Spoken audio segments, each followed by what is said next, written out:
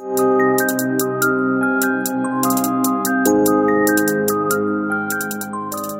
beautiful people. Welcome to Chronicles Abroad. It's a podcast show that uses travel to highlight stories of personal growth.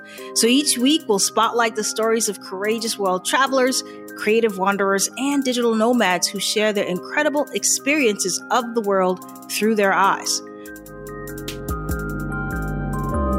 If you like traveling, this is what you need. So tune in Wednesday every single week for inspiration, how you can live free. Nubia and Francis, Chronicles Abroad. Hello, beautiful people. Thank you so much for tuning in to Chronicles Abroad. I'm Francis. And I'm Nubia. And we have an awesome show for you guys today. We are so excited. We are on episode number 3. Can you believe it, Nubia? Oh my gosh, it's been a journey, but it's a great one. So thank you guys for tuning in. And yes, of course, tune in and catch us every Wednesday. And today we have Adia White Hammond.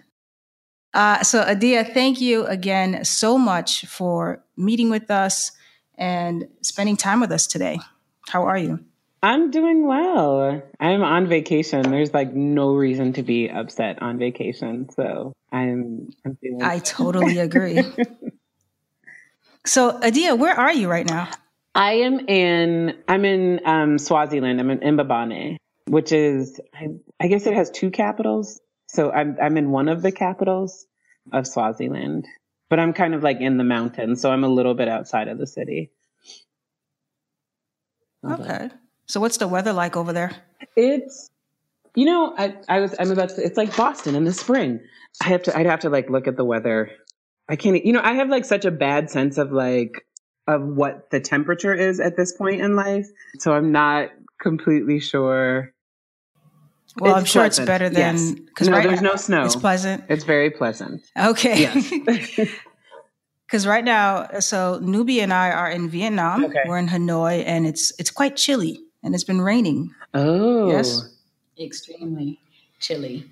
Yeah, I let because right now I'm in Japan, and thank God I missed the snow that happened in Japan, because I would have been freaking out. That's why I left Boston. So it's interesting. We are all Boston natives, yes? Oh, okay. I didn't realize, wow. Nubia, that you were from Boston as well. Yes, I am a Bostonian. So tell us, where in Africa specifically are you located? Central, correct? Yes. Where I live, Congo, yes. It's considered Central Africa. It is. And what brought you out to Central Africa? I taught in Boston Public Schools for 5 years, and it was sort of this it was like a delayed dream. Like I had wanted to go abroad for like a while. After I graduated from college, I wanted to go abroad, and I got pregnant with my daughter like months after I graduated. And so I kind of had to like sit down, sort of settle myself. So I taught in Boston for 5 years, and then basically was trying to figure out how I could go abroad. I had all these different like plans. First, I was going to like tutor online and like move to Mexico and write a book and like send her to school, at like a local school in Mexico. But that didn't feel stable enough for me. And so I took a look at the international teaching circuit and applied to a number of schools. Okay. So your plan was to always move abroad. I did. I mean, I wanted to, that was the plan. And I wasn't like super picky about where. I kind of had like countries I wasn't interested in, but for the most part, I was kind of like, I'm open to anywhere. So I applied to a number of schools. So how did you pick Africa as the place that you were going to head towards?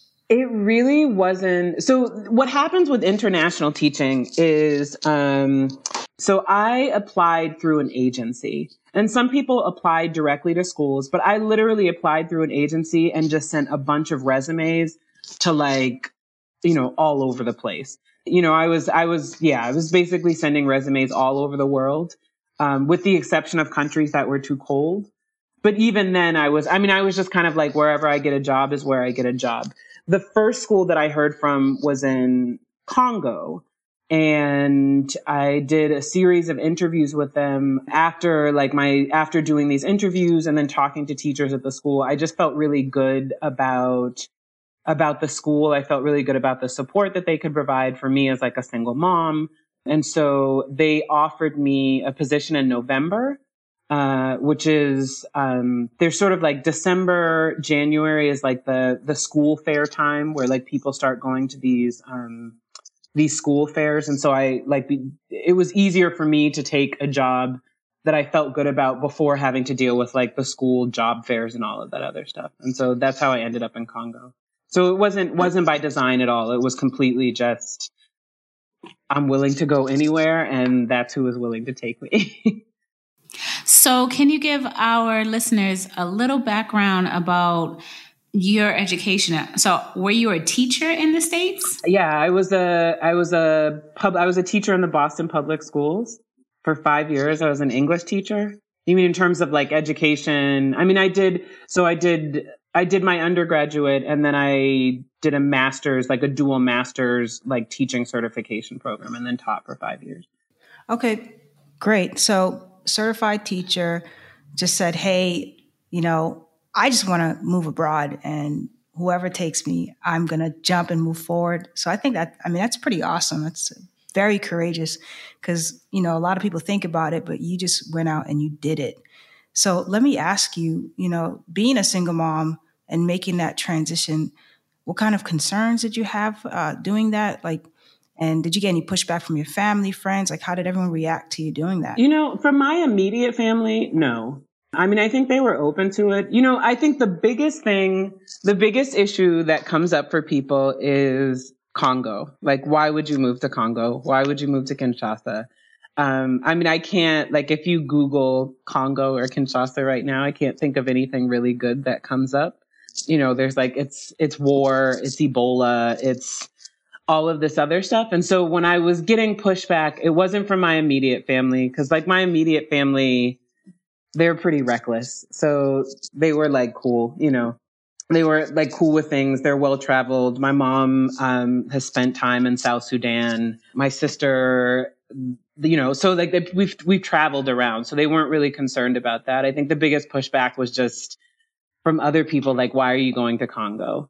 And then the decision around, well, are you just so desperate to get abroad that like you'll literally go anywhere? And I think the biggest thing for me is kind of pushing for people that the particular school that I'm at, it was very much a conscious decision. There were other families there. It's still a family posting for like the U.S. Embassy, which to some extent I think is a marker for whether or not, if the U.S. Embassy deems it safe enough for families to be there. I kind of felt like it can't be like completely crazy, because the embassy does tend to err on the side of caution. So I think most of the pushback came, it wasn't so much about moving abroad, but it was more about moving to where I was moving to. And I think this idea that I was just so desperate to leave that I would literally I'd go anywhere. I'd choose any country, and I didn't care whether there was a war happening or whether there was famine happening or whatever there was. I just wanted to get out. And that wasn't really the case at all. I did my research on Kinshasa. That's what's up.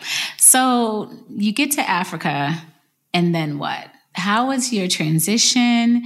You were a single mom. Your daughter was how old at that time? She was 7 when we moved. I think she was 7. She was either 8. She was 8, sorry. Like the years kind of run together. So how did that all work? It's funny. So like, I mean, I think this probably happens more often than not, is when you move, you generally immediately get taken into sort of like the expat fold. And so the transition for me wasn't as like difficult as I think people would imagine it to be, because I think especially in countries like this, where there's not as much freedom of movement, where you do have to be a little bit more mindful, you definitely get taken into that expat fold. And so the biggest, like, I think maybe the toughest aspect of transitioning for me was moving to Kinshasa as an African-American woman with an African-American child, and finding myself very much surrounded by an expat bubble and an expat circle of predominantly like white Americans. And so that was really the biggest transition. It wasn't like getting used to Congolese society. It wasn't getting used to like the hustle and bustle in Kinshasa. It was like kind of feeling a little bit like in between, kind of feeling a little bit like an outsider inside of a circle that I feel like maybe I should connect with because we all have the same passport. And so, I mean, I think that was probably the biggest, or maybe the most difficult aspect of transition for me. A lot of the other stuff I just kind of got used to, like the city, you know, Kinshasa is a big, crazy city and it's crowded and the infrastructure isn't that great. I could manage that. Getting pulled over by the police and them trying to get money out of you, I could manage that. Like there were a lot of things that I could manage. But like figuring out my friend circle was difficult. It was definitely like an awkward transition for me. You know, we're more than just travel. We provide tips, resources, and hacks for the curious traveler in you. So whether you're a lover of travel or just someone who is ready for a change, we have something for everyone. No, I totally understand that because I could definitely relate. You know, having lived in Thailand and Japan, I find myself, most of my expat circles are white Americans. And, you know, it's not, you know, as accessible to find, you know, people of color. It's just very different. And it's been great, you know, no complaints. However, there is a stark distinction there for sure. And you have to just readjust because I know for me, that type of connection didn't reflect what was going on when I was living in the States. So it kind of just kind of flipped itself on the axis. So I totally understand that. So let me ask you, so is there like a language barrier, culture, food? What was that adjustment like? If you could talk a little bit more about that. Well, okay. So first of all, food, not a problem at all. I mean, you know, I think, yeah, food wasn't really a problem for me. I'm kind of like, I'll eat anything as long as it's good and it's got some salt in it. So that wasn't like a big issue for me. Language, I didn't speak French when I got there. I still don't feel like I speak French. I can like function, but like, you know, when you're like a language teacher and you're very aware of, I mean, I'm like a literature teacher. So I'm very aware of like incorrect English grammar. So for me, it's like, I need to push myself to speak French more. I think I could have developed a lot more if I weren't so self-conscious about things. And then like, you know, really what it came down to a lot of times for me was like at the end of the day, like most of my neighbors spoke English. You know, I would get home at like after like a long day of work and it's like, I want to speak in French. Language is always like a little bit of a barrier. And again, that shapes your friend circles. You know, like there are people that I could probably connect with more if I spoke French, but I don't necessarily connect with them because my French isn't as strong as I'd like it to be. It doesn't allow for sort of like the in-depth communication that I would desire with people. So the language, I think, culturally, yes, there is, you know, it's like, let me be diplomatic. Yes, there is definitely some adjustments that came like trying to adjust to certain aspects of Congolese culture.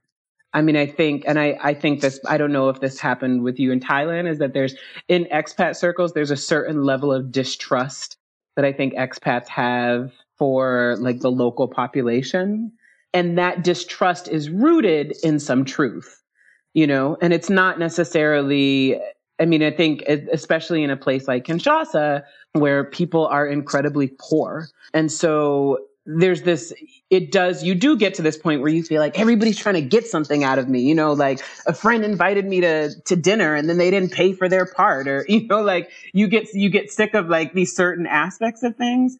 And so it was figuring out how to like keep my eyes open, but not enter every sort of friendship and not enter every situation with like a Congolese person automatically assuming that they're trying to screw me over, that they're trying to get something from me. And so finding that balance, I think that's been a challenge, you know, And then, other aspects of the culture, like I stay getting into arguments with people about, especially men about various things, I bet.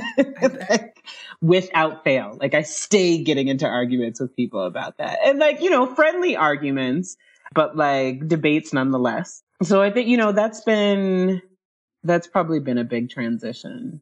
And then, and I think like transitioning in a country that's transitioning or trying to understand a mentality in a country that's not completely stable. I've never been faced with that. You know what I mean? We have the instability that I think people like look at in the US. It's a very different type of instability than like a place like Kinshasa that, for decades hasn't really been completely stable. And so I think there's sort of like a mentality that comes around instability that I've sort of like, not that I've struggled to understand it, but it's not the mentality that I sort of operate by, but it's also because I have the privilege of leaving when I want to. And so that's just kind of yeah, that's a huge difference. Yeah, trying to transition into, okay, so you're thinking about it this way because this is your reality. And Kinshasa is my reality right now, but it doesn't have to be, And so really trying to like make sense of that in transition, or at least understand that mindset. Okay. So have you adapted any cultural traditions? I mean, like what? I'm trying to think about this. Are there like certain... So for example, at least for me, I've really taken on the no shoes policy in my place. I find myself bowing a lot because they do that in Japan. So I find myself doing that almost everywhere. Even in Vietnam, I'm bowing, just to show politeness and everything else. And so just any different cultural traditions that you've seen others practice there that you've, absorbed into your own practice or your way of living. Other than Kinshasa is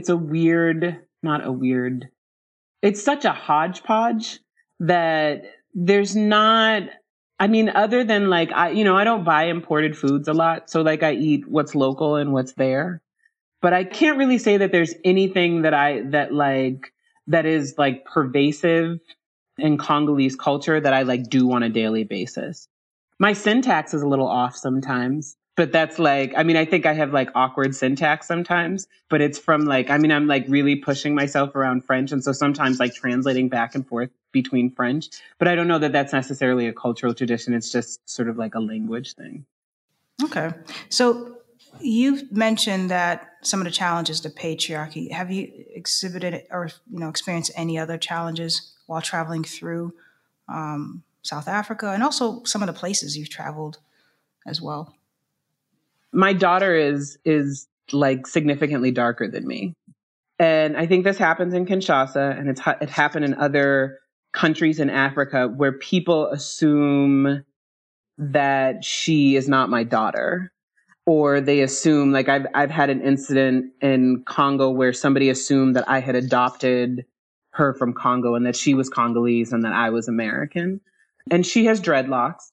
And I also have dreadlocks. And so when people look at me and they assume that I'm American, like, that's fine. That's what Americans do. But like, you don't see many Congolese children running around with locks. And so there's sort of this like assumption that, look what she's doing to like our child. And it's like, no, this is my child.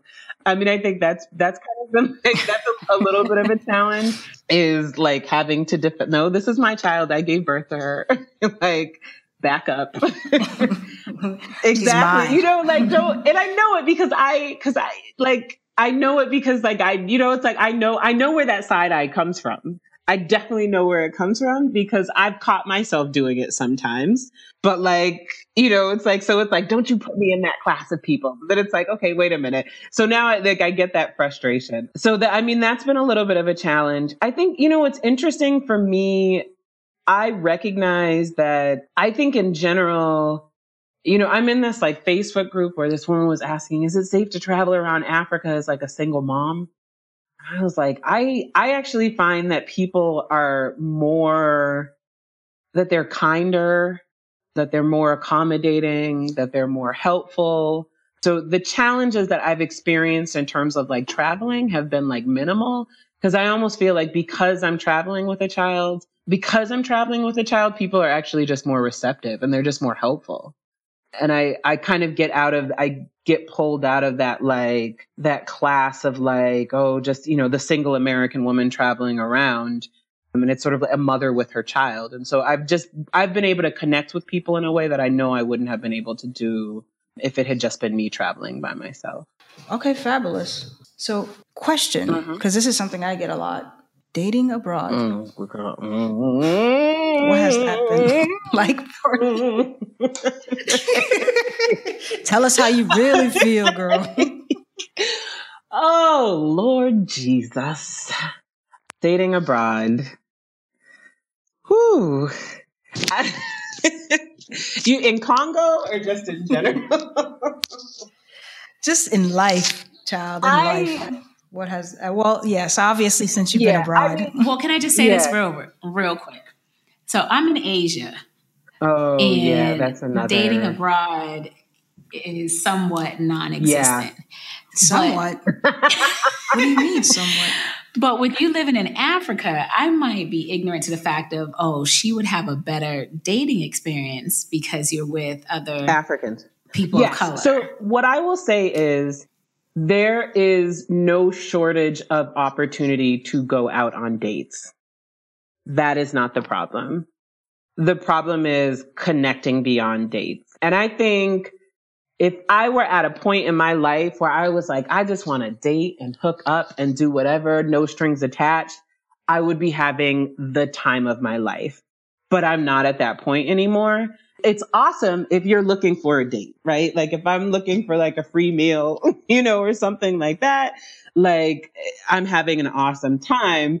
But I think in terms of just connecting with people on a deeper level, for me, it's like I'm not gonna get myself into that, like the men are trash realm. Like I don't even want to go there, because it's, again, like I said, when I think about things as an expat, or when I look at things that I'm like, this doesn't make any sense to me, that's ridiculous. It's sort of like, okay, how can I like step aside and kind of look at this objectively?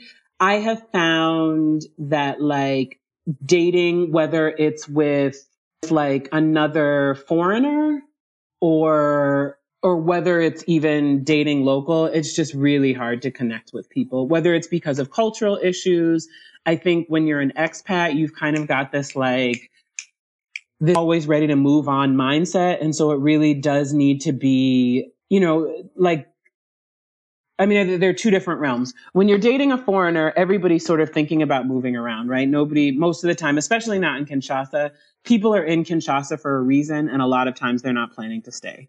And so, it really has to be something like, it's a huge risk to decide to commit to somebody and to commit to them beyond what's happening there. And I think a lot of times people aren't ready to take that risk. And I'm also like one of those people. Like I'm also like, I'm not necessarily ready to take that risk. And then I think in terms of dating locally, I've met some good people, when you're like, I'm trying to be diplomatic here. What I would say is that what I value in relationships is not necessarily what's always valued in those relationships. So the things that are really, really important to me are not necessarily what's sort of important. And so there are cultural issues that come into play. And so I haven't been, I'm not engaged. I'm not marrying anybody anytime soon. I'm getting out of Congo next year, so it's difficult. It is difficult. Dating is not the problem. Connecting beyond dating is the problem. I guess that's a very long way of saying that, basically. We totally understand that. We can relate. Unfortunately. So you said that you're about to leave Congo. What's next? Like, where do you see yourself? You going back to the States? You going to try another country? I'd like to try another country. When I first came abroad, it was like, I was like, I'm staying in Africa. And now I'm open. I'm open to a lot of other countries. I would ideally like to stay in Africa. There are like certain countries that I would really love to be in.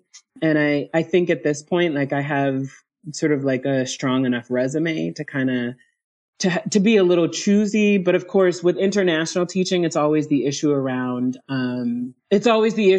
like what schools have job openings, who else is applying for them, and who do they know at the schools, and so it is a little bit of a crap.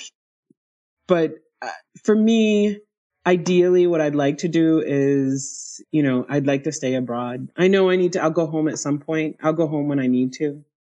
But I don't need to go home right now, and I think. So what about the Middle East? Well, I hear the Middle East is where you go when you have the strong resume. You mentioned strong resume. And when you have these conversations about teaching abroad, they're one of the the places that pay well, but they have a high need for they're looking for extremely well qualified teachers, and you kind of fit that gamut. So the thing for me, after living in Kinshasa, I think the sense that I get about a lot of teachers in the Middle East is that you end up in the same expat bubble. Like I think in any country you end up in the expat bubble, but there's some countries where certain situations or just culturally it kind of like creates an even thicker bubble. Kinshasa is one of those places, just because I think of the instability and the cultural differences, it kind of creates this thicker expat bubble. I'm not against going to the Middle East, but the sense that I get from a lot of people that I know who have taught there is that your social life really exists within an expat bubble. And so to some extent, I would like to be able to go to a country where it's a little easier to break out of it. And not necessarily that like the culture is exactly the same, but yeah, I don't know I'm not sure if that's making complete sense. So I'm not against. No, it makes complete sense to me. Yeah. And then I also, if I'm totally honest, like I have a beautiful chocolate child with locks. And one of the things that I said that I wanted the most for her was to not go through her schooling feeling like an outsider. And that's a little bit of a concern for me. That's a little bit of a concern for me about the Middle East. So it's not necessarily an ideal place for me to go. I know it's a great place in terms of making a lot of money, but yeah, it's not top of my list. So we definitely know it's going to be someplace that's warm because, just like me, I'm over the cold weather. Yeah. I mean, I thought about Korea. But something about the cold makes me mad. Like, it makes me really angry. You know what I mean? I'm like, something about the cold is like, I'm mad. I gotta go to work. You want me to do what? Oh no. It's like, So I think, yeah. Now I'm just realizing this. I'm like, I'm open to everything except for this place and this place. And it gets smaller and smaller, narrower. I'm open to most things under the equator, Okay, so now we're gonna have some fun, some fun questions. Ooh. You ready? Why you? Nubia's looking at me like, where this come from? She's like, did we plan this out? I might pour myself a glass of wine. All right, so fun. Fun question number one. If you were to go back to the States to visit, what's the usual, the first thing that you do or eat? Because I know when I go back, I load up on Haitian food like a gluttonous pig. So you tell me, what is one thing that when you go back, one time we actually posted this question. Somebody posted in one of the Black and Abroad groups that I'm in, and one of the ladies said, I just can't wait to dry my clothes in the dryer. She said, because out here in Southeast Asia,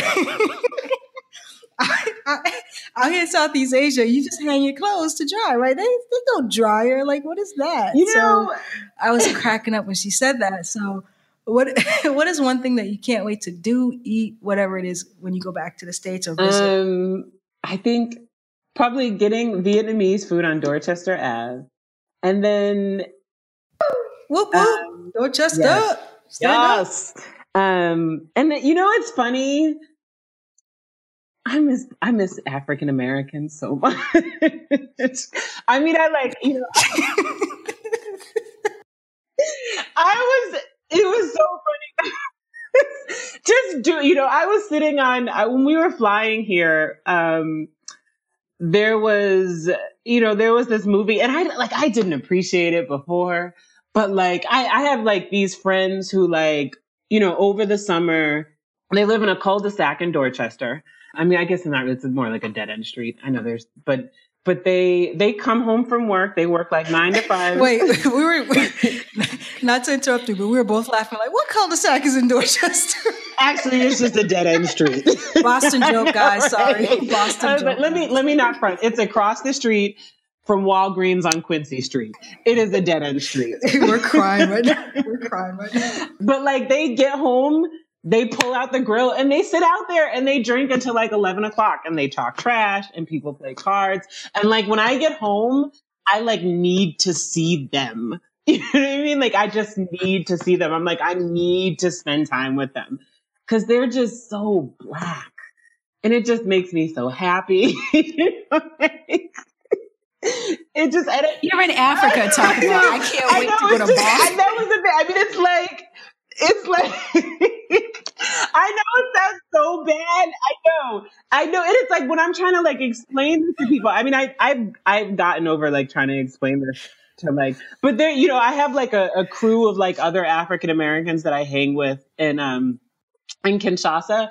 And it's just, you just get it. You know what I mean? Like, I have a Congolese friend who grew up in the States.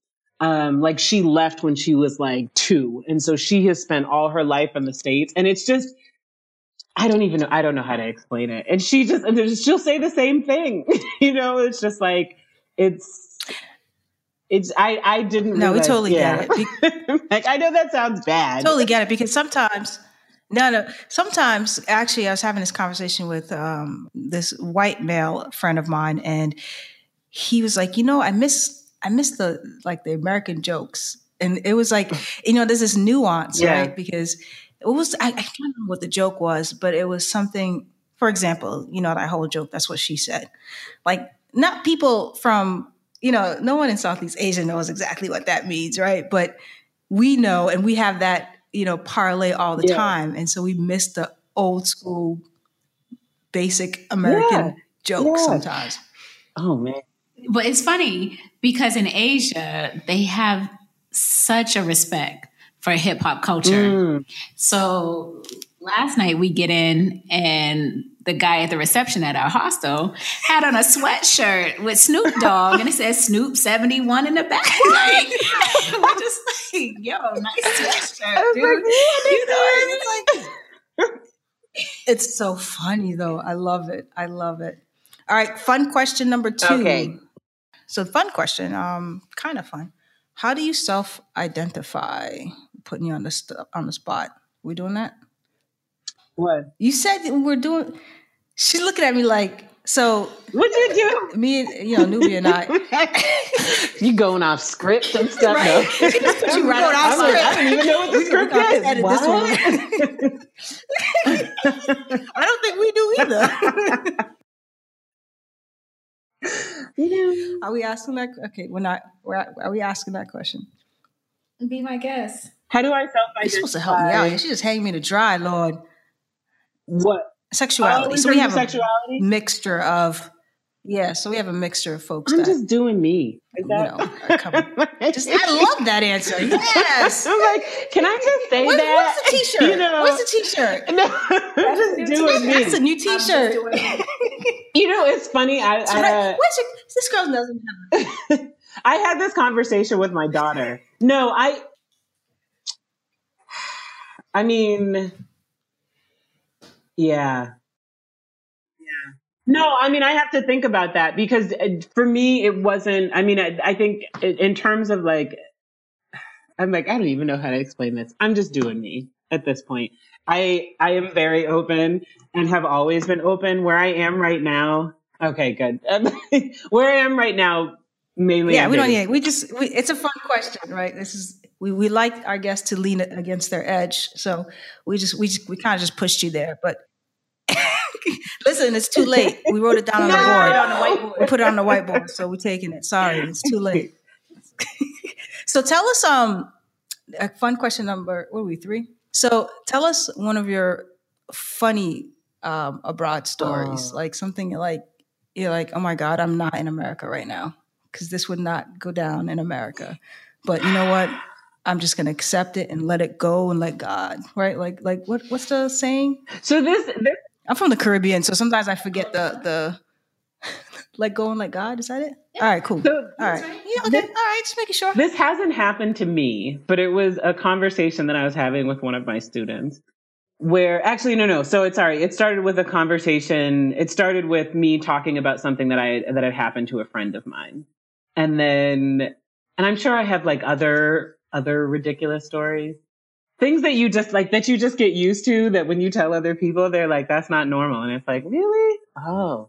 But I have a friend who was walking home, and on his way home, he was robbed. And then the people, so this is in Kinshasa. And so then the people that robbed him, they took everything. They took his phone, they took his wallet, they took all his stuff.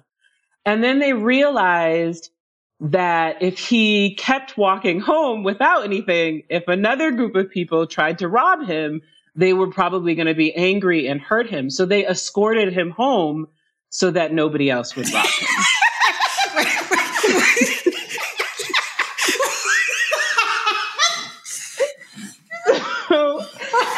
So I'm telling my students about this because I thought it was like the funniest thing ever. Yes. They escorted him home so that nobody else who tried to rob him would hurt him. I was like, that is so polite. If you can see us right now, I'm crying. Okay, I'm literally. So I'm telling my student this, and she was like, "Oh, Miss," my student, she's Congolese. She was like, "Oh, Miss, that is so Congolese." She was telling me how her aunt one day was walking down the street, and a man robbed her and took her phone. And her aunt had this like old cheap phone, and the man looked at her phone and was like upset and was like, "You need to buy a better quality phone." And like, it's not safe for women to have these bad quality phones. He still took her phone, but like gave her a lecture about buying. I can't even deal right now. So I'm freaking crying.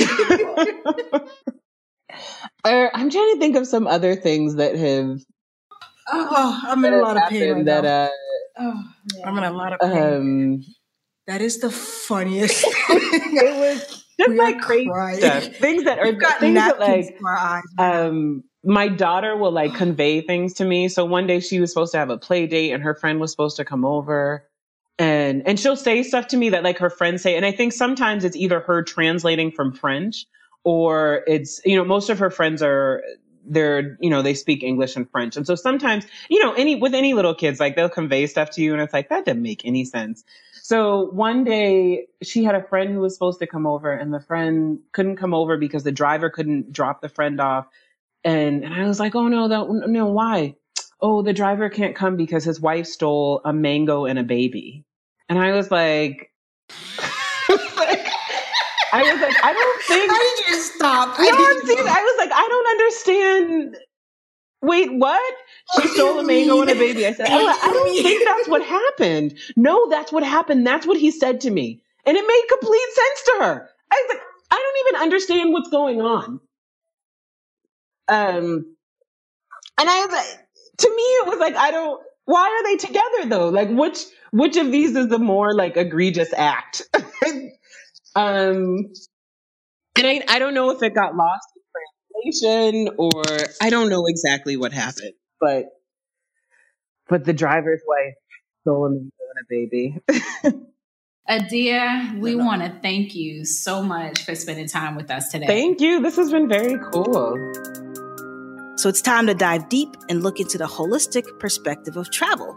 We believe traveling is an investment in you. So our mission is to inspire you to book that flight, check that item off your bucket list, and go on that adventure.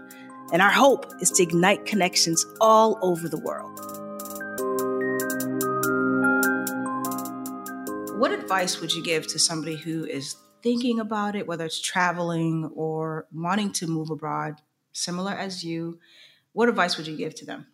And if they have like some hesitations or... Is it with kids or? Both. We have a mixed bag. Well, I mean, if I'm honest, like there are probably things that I would have done differently without a child than with a child. If I had gone abroad without a child, I just would have done it, figure it out. If it doesn't completely work, it doesn't completely work. With a child, I mean, I think that there's sort of this allowance for adventure, but I think you also kind of have to find that stability. Because to me, like, you find the stability in terms of like the structure and what's the plan for when you move abroad. Because I think moving abroad provides, even with the stability, provides enough, it provides enough, it will provide you with enough surprises that there's no need to create more surprises even as you move abroad. But I think there are a lot of opportunities to do it, I don't know. I think I'm being very vague here. No, I think that's great. I'm like, what am I saying? I don't even know. So at the end of the day, I think what you're saying is like, just do it. Because I would say work out, if you ain't got no kids, everywhere. Do you. Figure, you know what I mean? Like, pick up and go. I mean, if you don't have any kids, do you. If you do, I think it's important to take the leap. I mean, I only say this because I think my struggle has always been, at what point am I like helping or harming my child? At what point am I doing this because this is what I want? And at what point am I doing this because I've convinced myself that this is what she wants? And my daughter is very like, she's very much in tune with what I want. So I think sometimes she's more apt to say that she wants something because she thinks that's what I want. And so I think the balance as like a parent moving abroad is, yes, show your child that you can jump in there and that you can be adventurous and that you can do it, but don't necessarily subject them to unnecessary instabilities that you've created because you just took the leap. And so I would say just create stability where you can, because even if everything is perfect, there are going to be enough surprises and enough challenges in front of you that like they'll already learn how to manage these like tenuous. I don't know. Does that make sense? I think that's perfect advice. No, that's great. That's great. Well, we had such a great time. I mean, did you have a good time? I hope you did. This was fun. I did. Thank you so much. I had some gut busting laughs. Gut busting. I like that term. Is that a Black American thing? Just kidding. Anyway, like, I've never heard that before. So Adia, thank you so much for spending time with us today. This was an awesome experience. Thank you. So Adia, where can people find more about you? How can they follow you? Social media handles? Because I know you're a writer and stuff, and you do. I'm on Instagram. I mean, my Facebook isn't like super fun, but I am on Instagram. Awesome. It's Adia EWH, ADIYA EWH. I need to like start a blog, but I'm also like a little bit lazy sometimes. So that's what's happening with that. Okay. But when I do get it together, I'll probably like put that on my Instagram page or something. But I mean, my Instagram is mostly just pictures of my travels. So. Okay. Yeah. Awesome. All right. So we'll put that in the show notes, and very good. So, all right, everyone, that's all we have for today. We hope you enjoyed the show as much as we did, obviously. And tune in for our next week guests and check out the show notes. And yeah, sounds good. Thank you, ladies. Thank you again. And if you're ever in Southeast Asia, hit us up. That's my plan. We'll play some spades. Yeah. Oh, yeah. We might not got a grill, but we that's got some okay. spades. If we could just play spades, honestly, if we could play spades and talk trash, that's all I need. Oh my God, please. Can we do spades? Yes. You're more than welcome. All right. Like I said, we can do. All right. So thank you so much, Adia. Bye, ladies. Thank you for tuning in to Chronicles Abroad. Please support us by sharing this podcast through your social media platforms. Head over to iTunes to subscribe, rate, and leave a review. Follow us on Instagram and hit that like button at Chronicles_Abroad. Find us online at our website, chroniclesabroad.com, for tips, resources, and ways we can collaborate. So don't forget to join us next week for another episode. Until then, beautiful people, thanks for listening.